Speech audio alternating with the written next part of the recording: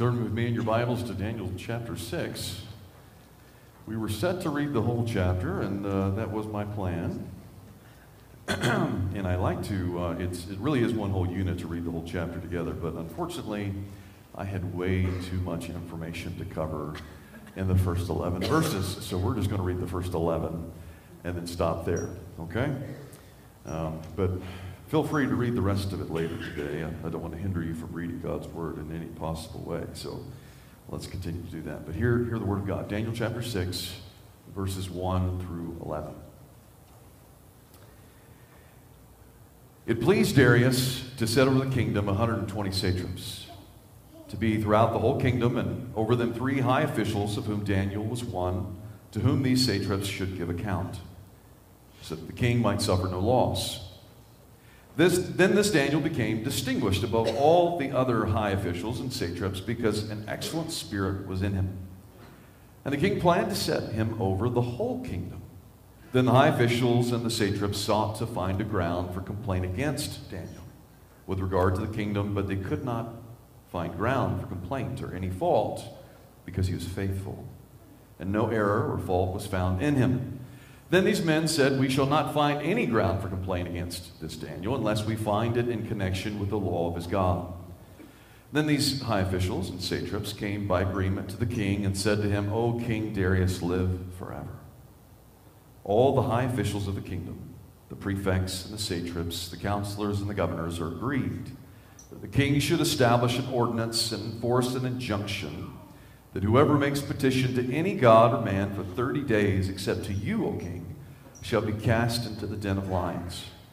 Now, O king, establish the injunction and sign the documents that cannot be changed, according to the law of the Medes and the Persians, which cannot be revoked. Therefore, King Darius signed the document and injunction. When Daniel knew that the document had been signed, he went to his house, where he had windows in his upper chamber open toward Jerusalem. He got down on his knees 3 times a day and prayed and gave thanks before his God, as he had done previously. Then these men came by agreement and found Daniel making petition and plea before his God. Let's pray together. Our Father, we come to you as very needy people. We are weak in the flesh. We are proud of spirit. We think that we can rule our own lives. And sometimes we act as common atheists when it comes to this realm of prayer. Lord, we pray that as we hear from your word and the Spirit moves within us to illumine our minds and to receive the things of heaven, Lord, we pray that you continue to work in us a love for you, a love for the gospel, and a love for prayer. We pray in Jesus' name. Amen. I think I've shared with you before, once you've been around for a while with the same pastor, he starts to use the same illustrations, but I'm going to go for it anyway. I remember the first time that I was in Indonesia, and I had to ride in a van, a very hot van. It was 100 degrees, I think, outside, so I don't know how hot it was inside, but I remember the windows didn't go down, and I kept passing billboards with men wearing black hats on them. And then as I drove by, I noticed other men had white hats, and some men had no hats at all. So about dehydrated, about to pass out, I said, "So what's up with the hats?" And the driver, who was a Christian, but had come from a Muslim background originally, he said, "Well, if I were to simplify it for you, it's something like this. The men who wear white hats, they take their faith seriously. And when the call to prayer goes out from the imam and from the loudspeakers, and there's no place in Indonesia that you can't go that you're not going to hear this loud call many times throughout the day to pray. The men who are wearing white hats have already planned in advance exactly where they're going to be during that time so that they can pray." But then there are many other men who don't wear hats at all. And he said, "Well, those people, they're really just nominal Muslims at best. They don't really care about the call to prayer. They'll ignore it entirely." But then he says, "But then there's also the men who wear the black hats." And he says, "Really, they don't really take their faith that seriously either, but they want you to think that they do." And he says, "What you're seeing on the billboards are politicians. you're seeing men who are either already serving the government or wanting to serve, and they want to give you the impression that they really are good Muslims. Somehow, the black hat, that's what it stands for. At least that's the way he explained it to me. And I thought, well, that's very similar to America, as you can imagine, in so many different ways. But it's interesting. There's a bona fide miracle that takes place later on in this chapter that we'll see when we get to it next week, about Daniel being thrown into the lion's den and the lions not actually eating him, even though they're starving to death, if you will. But the other miracle, at least tongue-in-cheek, one of the commentators puts it this way, that the greatest miracle here actually in this chapter is that you find an honest politician, a man of integrity that you can find nothing to cast blame against. When we last left Daniel, he was still in Babylon, and if you remember, King Belshazzar had elevated him to be the third man in the kingdom after Nabonidus, who's the real king, and then his son Belshazzar. They had placed a gold chain around his neck, proclaimed him third in the kingdom of Babylon, had him wear the purple robes, etc., etc. Of course, this promotion wouldn't last long because that very night, the Medes and the Persians were coming to take the kingdom, and so whatever he had, surely he would have been stripped of immediately. But nevertheless, now we move forward just a little bit in time. It's not quite a year later, but sometime in the first year of Darius the Mede. And in that first year, already Daniel is rising as the cream of the crop again, as we can see, up to the top of government leadership. Under King Darius's expanding kingdom, which is continually expanding at this time, he appoints 120 satraps throughout his administration. And then over them, he places 3 additional officers who serve as overseers to ensure that in no way is the king losing money, basically. As you can imagine, the bigger your government gets, the more waste and the more theft and all sorts of other things that are taking place. And as you can imagine, these other satraps, these other overseers are not very happy at all that Daniel has been placed and is being considered to be placed as number 2 in all the kingdoms. So he moves up from number 3 under Belshazzar to number 2 under Darius the Mede. But there are a number of reasons why they wouldn't like that. Number 1, he's a Jew, and certainly there's some anti-Semitic flavor throughout the empire. We can see that very clearly. But there's also just good old-fashioned jealousy, right? These other men were also vying for the position. He was able to outplace them. But then finally, just his simple honesty and integrity greatly frustrated their own attempts at pulling the wool over the king's eyes. If you think about it, there's a reason why he wants these overseers in the first place, because he knows that satraps are stealing from him. And so he's trying to keep that from happening. And as you can imagine, Daniel, the godly man that he is, it sometimes has to play the whistleblower. And you can imagine how much hatred that would cause on behalf of a number of these men. So once again, we see that it's not necessarily Daniel's faith that is the issue here, but rather his goodness and lawfulness that they hate. Of course, as you can imagine, godliness should always lead to goodness and lawfulness. But nevertheless, it's not necessarily his faith in God, but rather his righteousness that causes them to hate him so much. And in fact, for those of you who are in the small groups with us that are studying 1 Peter, you can see that that's one of Peter's main drives, is that Christians should be known for their goodness and for their faithfulness, for their righteousness. That's how they're distinguished from the rest of society. But at the same time, he warns Christians, well, they're going to hate you for it. And as you know, the Apostle Paul says the same thing on a number of occasions, particularly in 2 Timothy 3:12. He says, everyone who wants to live a godly life in Christ Jesus, which means you're going to be growing in goodness and lawfulness, the consequences of that is you will be persecuted. You will be hated, not always because of your faith, but simply because you're good. Can you imagine? Good people are hated, surprisingly enough. Charles Schulz, as you know, the author of the Peanuts cartoons, the very first cartoon strip that he drew was of a scene of a boy and a girl sitting on the steps, I guess at a school, and Charlie Brown comes walking down the sidewalk. And as he's coming down and he's walking by them, toward them at least, the boy says to the girl, well, here comes good old Charlie Brown. And then he comes a little bit closer, and again in front of the girl, he says, "Good old Charlie Brown, yes, sir." And then Charlie begins to walk a little bit farther away beyond earshot, and seethingly, the same boy on the steps says, "Good old Charlie Brown, how I hate him." Maybe that explains why Lucy has been stealing the football from him all these years.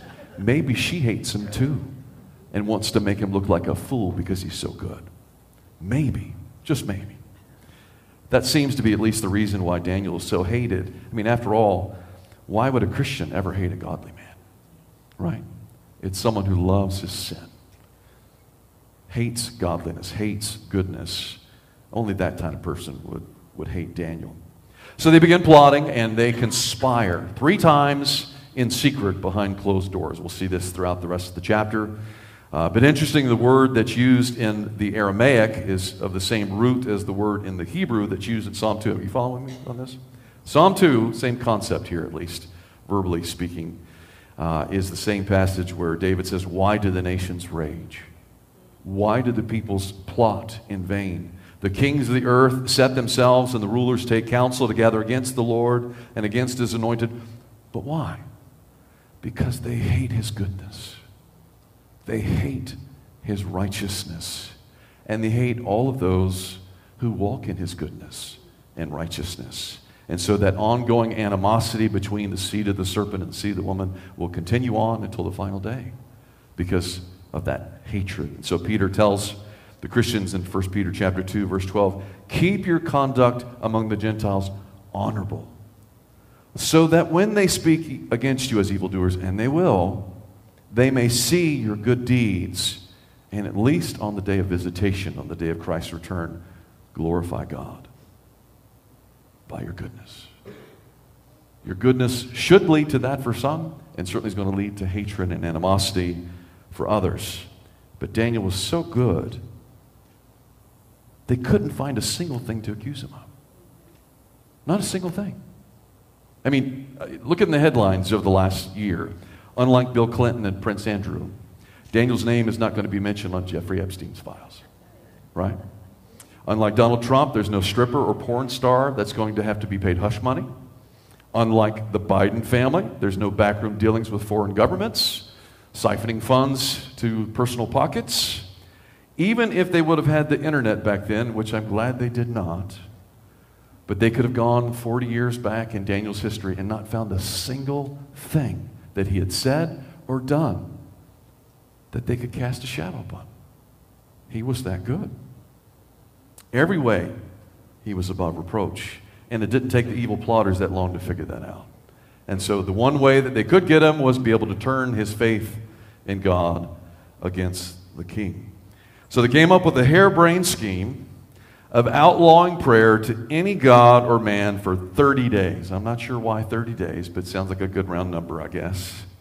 Except to King Darius. Now keep in mind, they don't really care who Daniel prays to. You have to know that, right? It's not necessarily a religious thing for them. It's just a proud, hateful thing because they can't get what they want. Nor do they care whether Darius is actually considered a god or whether anybody should pray to him or honor him in any way. That's not their purpose. They're settling on this particular tactic merely because they know something about the king and they know something about Daniel. They know that the king is easily flattered and naive and will go along with this scheme. And they know that Daniel will never pray to the king or pray through the king as a mediator unto his God, and certainly he will never stop praying unto the Lord. And so, it sounded like a good scheme to them. Of course, they had to lie through their teeth in order to get this passed. They had to say to the king that every satrap, every overseer was fully in support of this, which we know is not the case, at least on the part of Daniel, perhaps his 3 friends. If they're one of the satraps, we don't know.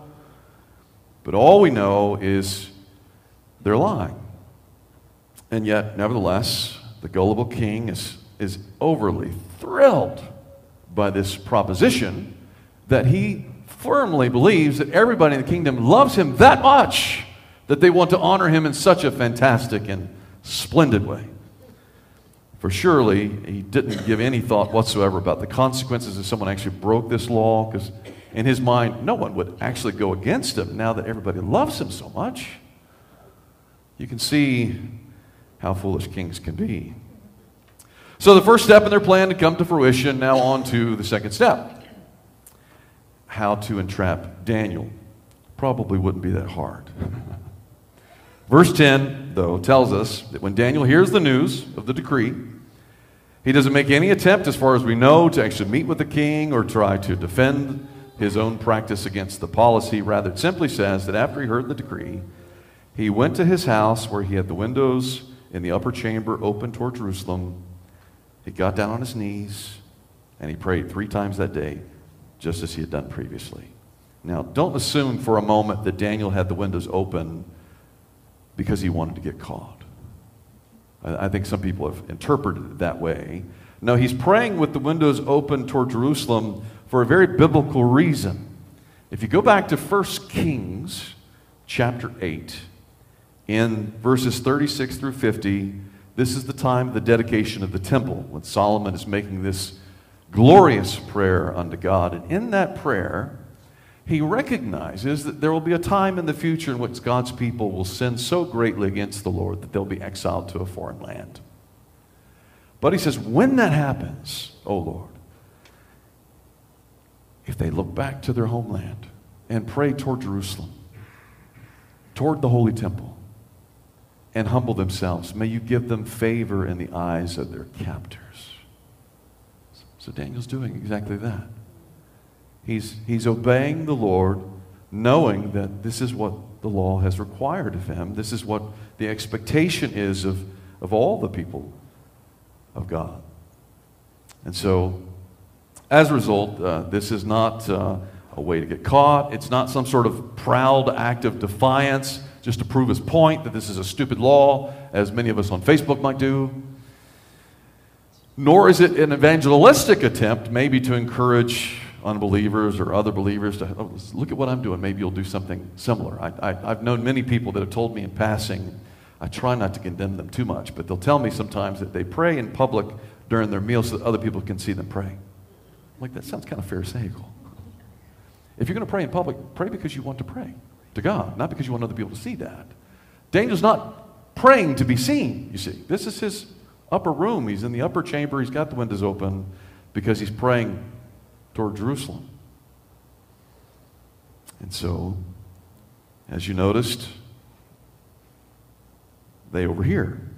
Now, we're not actually told the content of his prayers, which I imagine wouldn't be anything out of the ordinary, considering that he says he prays just as he always does. But there's interesting, a prayer that's given to us later on in Daniel chapter 9. Almost the entire chapter is one of his prayers, and it's actually dated almost exactly this time, this first year of Darius. So if you want to get a good example of what he was praying at this time, just look ahead to Daniel chapter 9, and you'll see there that he had been reading in the book of Jeremiah that the prophecy was given that after 70 years of exile, they would be returned home. And so this is like the 70th year. So Daniel's praying according to what Jeremiah had given so that he could have his people go home. So more than likely, he's praying that the king would be gracious toward them, that he would allow them to return home, that his people would be forgiven as he's confessing the sins before them, etc., etc. That would be the main content of his prayer. Now, likely he also would have prayed for himself and for safety and everything else like everyone else, but he clearly is doing something in a regular pattern here, which brings up an interesting question. Why does Daniel take the risk of praying publicly at this point when he knows that God's people are going home within days, perhaps? Why take the risk? I mean, he could have just prayed quietly, right? He could have shut the windows. He could have just gone in his room, prayed in his head, underneath his breath. Why take the risk? Why needlessly be persecuted? I was reading a very fascinating book this week on Theodore Beza, who's the successor of John Calvin, basically about the Reformation in Geneva and France. And it's interesting, there were 5 seminary students that were studying underneath Calvin and Beza, and they were so excited about what they were learning, they wanted to go back to France and share with their family and friends the true gospel of Jesus Christ. Now keep in mind, France was not a safe place at this time. for Protestants. And they got the blessing of Beza and Calvin anyway, and they went. The second they stepped foot across the border into France, they were immediately imprisoned and put on death row. They didn't even get a chance to preach to a single soul. And of course, many people at that time were saying, what a waste. They threw their lives away. But Beza writes that those 5 young men did more in a period of months than I've done in the last 50 years. Because through their journals, through their letters that they wrote home, more people came to faith in Christ. More people proudly made a public profession of their faith than ever had done before.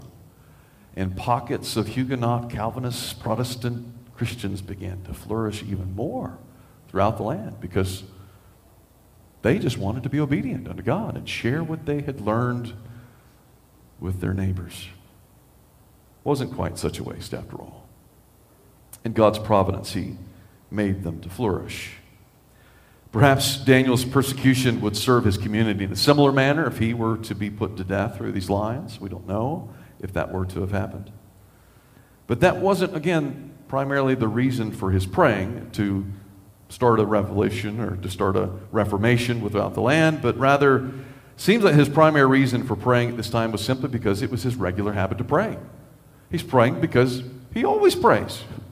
Why would that change in any way? Presumably he had been praying 3 times a day for many years, and this wasn't anything particular that was going to change just because the edict had been passed.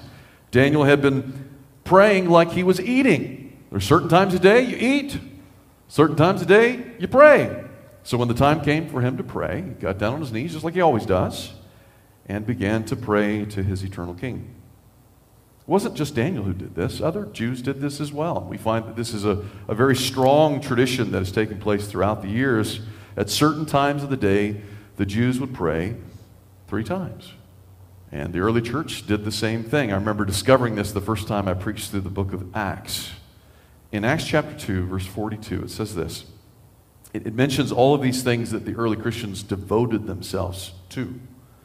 And it says that they devoted themselves to the apostles' teaching, to the fellowship, to the breaking of bread, and then it also says in the ESV, to the prayers. Now, many of your translations will just say to prayer as general. But ESV is very specific, says to the prayers because it's in the plural, it's not in the singular. What does he mean by that? He's referring to specific hours of prayer. They devoted themselves to praying the hours of prayer.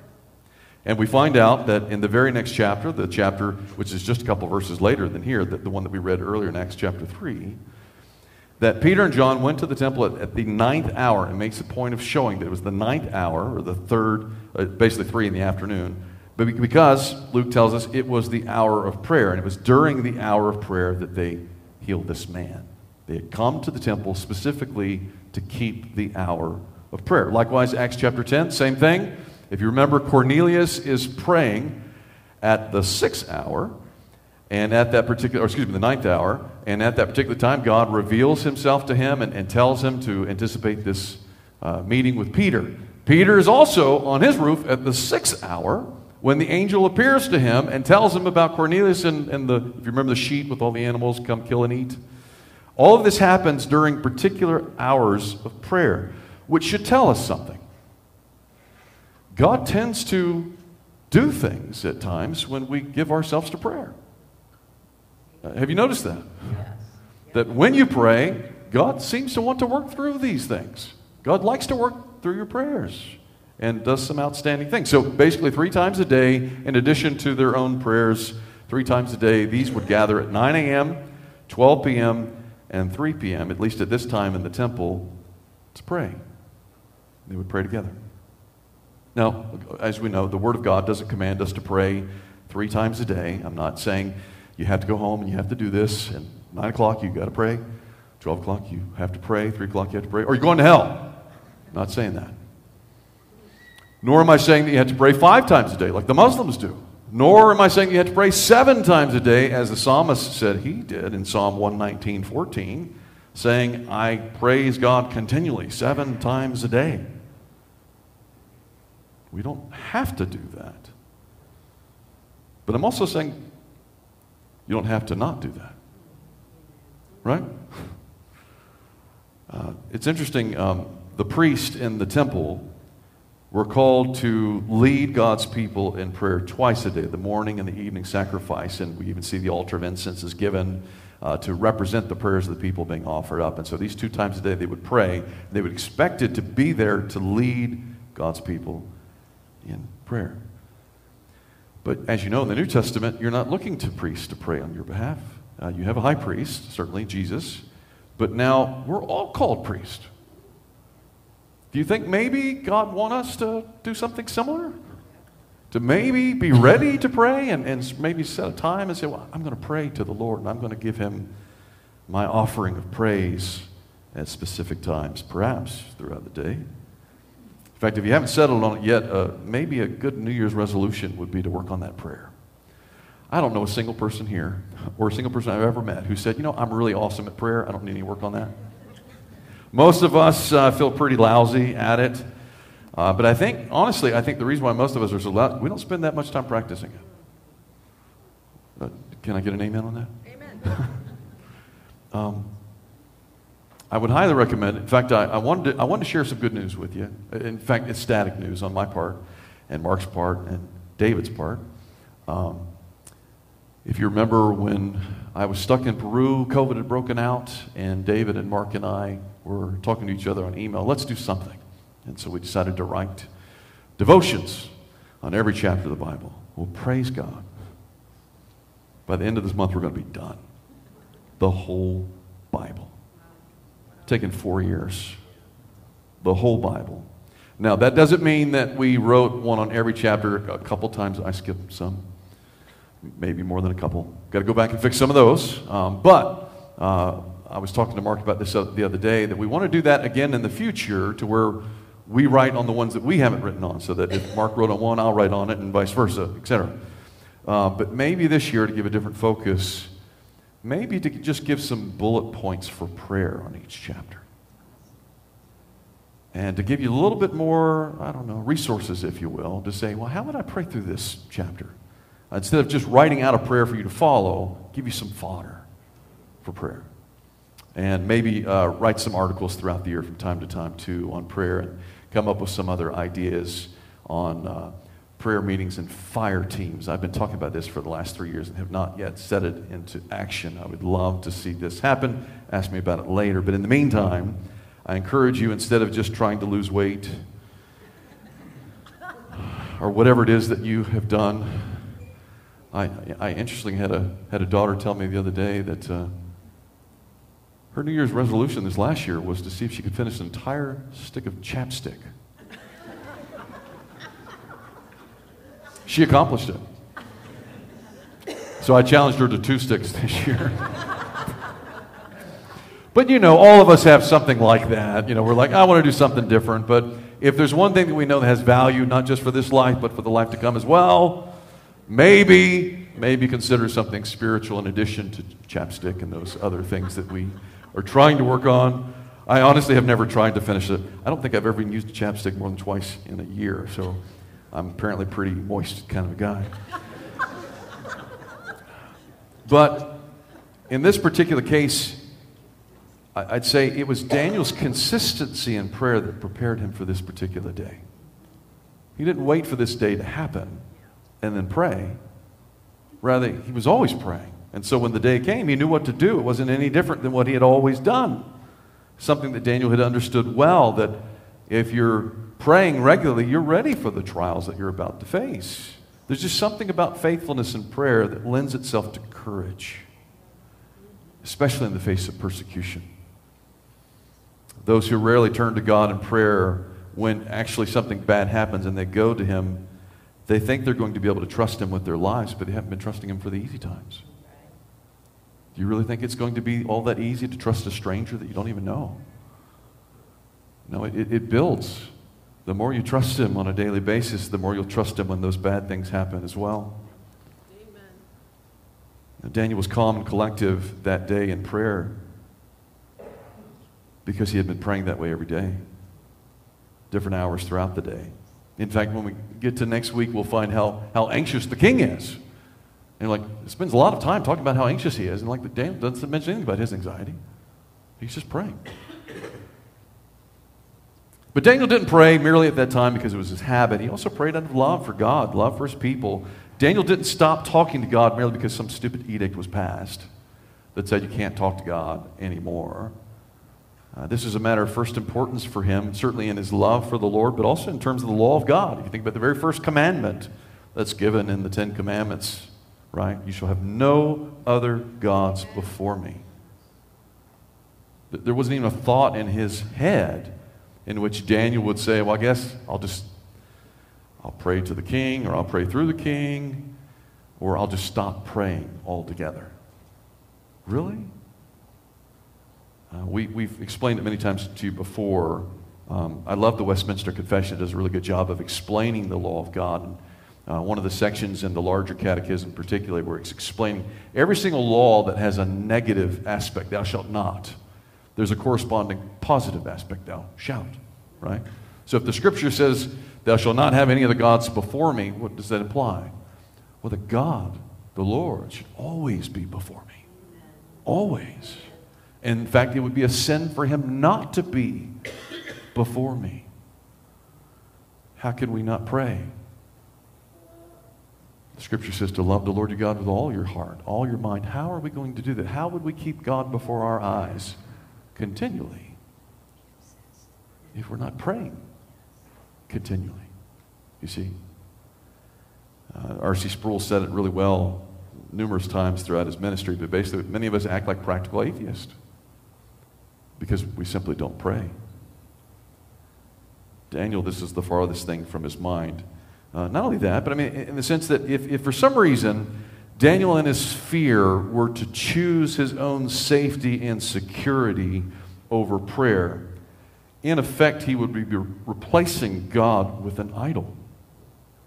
What's before his eyes then at that point? Not God, but perhaps the king, perhaps his own destruction, perhaps many other things. All these other things are the things he's afraid of. He's not afraid of God anymore. He's afraid of these other things, you see. He's not fearing the Lord. You see, he could not do that. He was going to pray either way. So at times we need to ask ourselves, what is it that we really worship? In other words, if I don't pray very often, what is it that I do? What is it that I'm putting before me on a regular basis that becomes my effective God? What am I looking to? That's what I really fear. That's what I really love, more than I love God with all my heart and all my mind. I know nowadays as Protestants particularly, we're much more casual than we used to be, say 100 years ago, certainly more casual than the Catholics would be. It used to be that believers, Protestants as well as Catholics, would have particular times of day set aside to pray. They would do this on schedule, on their calendar, if you will. They knew, I'm going to pray at this time of day. But I think we've just we've casualized everything in our culture, as you know. I mean, nowadays teenagers are wearing pajamas to school. What's up with that? I mean, I'm not wearing a tie. I know that. I hear it from at least 10 people every given Sunday. But there should be a seriousness, a reverence in our relationship with the Lord, as well as a deep and abiding joy and love. There's no dichotomy between these two things. But I do think sometimes I'll hear people say, and there are many books that promote this, well, just pray as you drive, which isn't a bad thing. It's good. Just keep your eyes open. Some people say, well, I'm going to pray as I'm on the treadmill. Again, fine, keep your eyes open. That can cause problems too. But if that's the only time you're praying as you're doing something else, does that really say that God is the first and foremost in my life? Or does it say, well, I'm going to try to fit him in when I'm doing something else that I really, really have to do? I think there's a difference. I do. Now, if you disagree with me, that's okay. I'm giving you, I hope, wise counsel. But in the same way, I think we've lost a sense of reverence, even in the terms of posture. Again, it used to be when Christians prayed, they often were on their knees when they were praying. Or maybe they were standing, sometimes in deep contrition, flat on their face, prostrate on the ground. Nowadays, we often, just don't give any thought to that whatsoever. Why is he getting on his knees 3 times a day? You ever give any thought to that? Somehow, it was helping him to remember who his God is. He's the King. He's the Lord.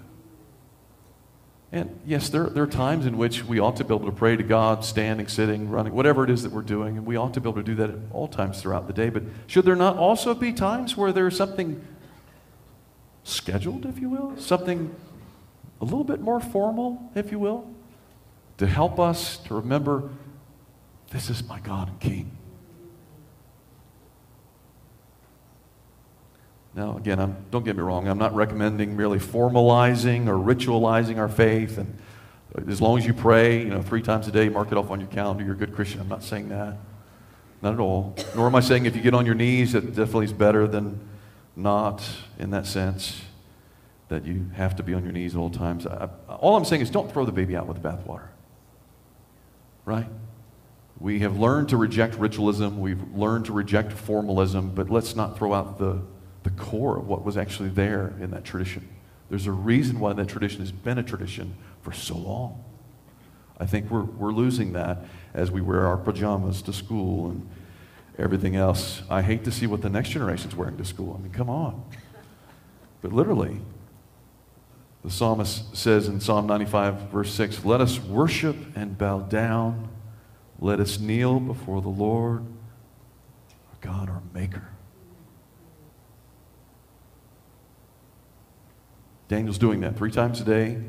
So when the earthly king challenges him, who do you think he's looking to? He's looking to his heavenly, eternal king, and he doesn't give a flip what the king says. Again, we're not told exactly how his antagonist found Daniel in prayer. Likely, they simply just waited for the hour of prayer. I think they probably knew when most of the Jews would gather for prayer and when they would spend time in their own closet for prayer, if you will. So all they had to do was wait. They knew he would be doing it. So it wouldn't have taken much effort or skill on their part. Which again begs the question, if our enemies wanted to catch us in the act of prayer, would they be able to do so? Would your enemies be able to find a time in which they actually saw you praying or heard you praying or even maybe suspected that you were praying? That's a great question to ask, I think. Have I gotten legalistic enough for you yet? Of course, if you think about it, even if they couldn't catch him in the act, all they really had to do was to accuse him of praying. And do you think Daniel's going to say, no, I wasn't praying? I mean, literally, you might think that this whole scenario is absolutely ridiculous, and it is, but it's actually very similar to a scenario that's happened just in the last 2 years in England. There's a woman by the name of Isabel von Spruce who has been treated as a criminal in the eyes of the British government, not because she committed some heinous crime, but because she was suspected of praying in a safe zone around an abortion clinic in the large city of Birmingham. But keep in mind, she wasn't yelling at the women who were coming into the clinic, nor was she holding up any offensive signs that seemed to disturb any of the women coming by, nor was she reading the Bible out loud or saying anything verbally at all. She was just standing there praying silently. Someone accused her of praying, and 6 police officers came and took her away for praying in her head.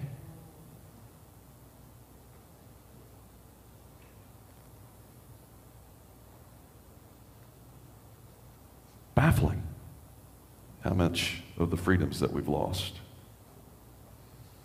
As you know, we already have gun-free zones. What would happen if we had prayer-free zones? I know some of you are thinking we already have that in schools, but technically you're still allowed to pray. Just can't bother the school, can't bother the people. No state-sponsored prayers, but I was thinking about this the other day. When I was on the treadmill, not praying, by the way. Planet Fitness, in addition to a sign when you walk out that says gun-free zone, I said, okay, make sure there's no guns on me, which would be kind of weird to have a gun on the treadmill. But it also says judgment-free zone. What does that mean? Well, today it means I'm not supposed to judge anybody who can't lift more weights than me, I guess. which I really don't have that much problem with. It's not my issue. But what if it means in the future, if I close my eyes while I'm on the treadmill, am I praying for the sinner next to me? Is that allowed? Is that offensive? Do I think I'm so good and righteous that they hate me for it and they have to stop me from doing it? I don't mean to get all George Orwellian on you here, but really, this isn't that much science fiction anymore. In this day and age of technology and AI and everything else we have under the sun, Big Brother really is watching us just about every place we go. What happens if all of a sudden prayer becomes illegal? Are we in trouble? I can tell you for sure that our Korean brothers and sisters who live here in America, they're going to be in jail the first day. And I know that. I spent a couple of weeks with them in a seminary class, and they don't stop praying. They just don't stop. And they gather for prayer together, even all of them come together, and they're doing it all at the same time. I don't make any sense of it whatsoever, but they do it to hold each other accountable to pray. They would be in jail the very first day. What about the rest of us? Could they catch us? Would it be hard for them to find us in prayer? Just a minute, we're going to sing a song about William Walford, who was a blind preacher in England back in the 19th century. He's well known for having memorized most of the Bible, which makes it a whole lot easier to pray, by the way, because if you're praying Scripture, if you know Scripture, it's a lot easier. But he also was well known for his prayers. And in 1845, one of the hymns that he had concocted in his head was later penned by someone else, and it was entitled Sweet Hour of Prayer, which signified for him a time and a place that he really, really looked forward to. He was waiting for this glorious hour when God would reveal his face to him, and he would receive the grace of heaven as he lifted up his petitions and his desires unto God. He said, I hasten to the place where God, my Savior, shows his face, and I gladly take my station there and wait for the sweet hour of prayer. Psalm 109, verse 4, in the ESV, David is being harassed by his enemies. And in response to this, rather than just giving a complaint unto the Lord, his response to this persecution, he says, I give myself to prayer. But I like the way in the Hebrew, it literally says, I myself am prayer. What? I myself am prayer. He's distinguishing himself between his persecutors. His persecutors are doing this. They're known for this, but I myself am prayer. He's so known by his prayers that David doesn't say, I myself am king. I myself am strong. He says, I myself am a man of prayer. Therefore, I'm not afraid. And then he enters into praise unto God because he's not afraid, because he's a man of prayer. And he knows whom he trusts. New Testament believers, we understand that very clearly. It's only through the mediation of our great high priest, Jesus Christ. If Daniel is a great and godly example for us, which he is, he doesn't even compare to Jesus, right? Perfect in every way. You couldn't even find a secret sin of his that wasn't mentioned in the dark. There's nothing. He is the high priest through which we pray. He is the one that we look to. We are accepted by God not because we're good enough. In fact, God doesn't even listen to the prayers of the wicked. Scripture says that a few times in Scripture. The only reason why he listens to us is because Christ has already paid the full penalty for all of our sins and given us his full righteousness so that God would look at us when we're praying and say, I love you, my son. I hear you, my son. I will answer. My daughter, I love you. I will answer, not because you're good, but because my son Jesus is good. You have him as your great high priest who's praying for you regularly. He gives you access to pray. And then you also have the Holy Spirit who's been given to you as another comforter, a helper to come help you to learn how to pray, who makes up for all of our bad prayers. We've said this many times before. Everyone said, well, I don't pray well. Who cares? The Spirit does. He will make up for your badness. He makes up for my badness. But the Spirit, in addition to working as a seal of the assurance of our salvation, He also is the one who continues to reiterate to us this one cry, Abba, Father. He moves in us to cry out unto God. We have everything that we need to pray. You don't need to take a big long class on this. You don't have to learn all the secret lingo. You just start. The more you do it, the better you get. And the better you get, the realize how awful you think you are. And the greater Christ seems to you. And the more you trust the Father. And the more you appreciate what the Spirit's doing in you. So I highly encourage you as we go again to the Lord and the Lord's Supper to remember you have this access unto God. Don't take it lightly. God loves you. He wants you to talk to Him. He wants to hear from you. And actually misses it when you're not there. Yes. Find an hour of prayer. Let's pray. Father, we come to you in our weak and foolish, lisping prayers. We know that we don't have enough of the Word of God that's hidden in our hearts to be able to give you exactly what is worthy of your name. We know that we don't fully understand your Word well enough to pray in the way that we ought. We know that our desires are mixed with sin left and right. There's not a single desire that we have that is worthy of your name. But yet we come to you because you've commanded us to. We come to you because you graciously offer us to come to you. We come to you because we have nowhere else to go. You are our Lord. You are our Savior. There's no one else.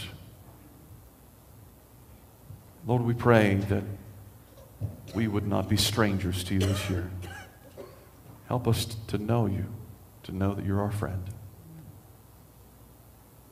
and that you listen to the prayers of your friends.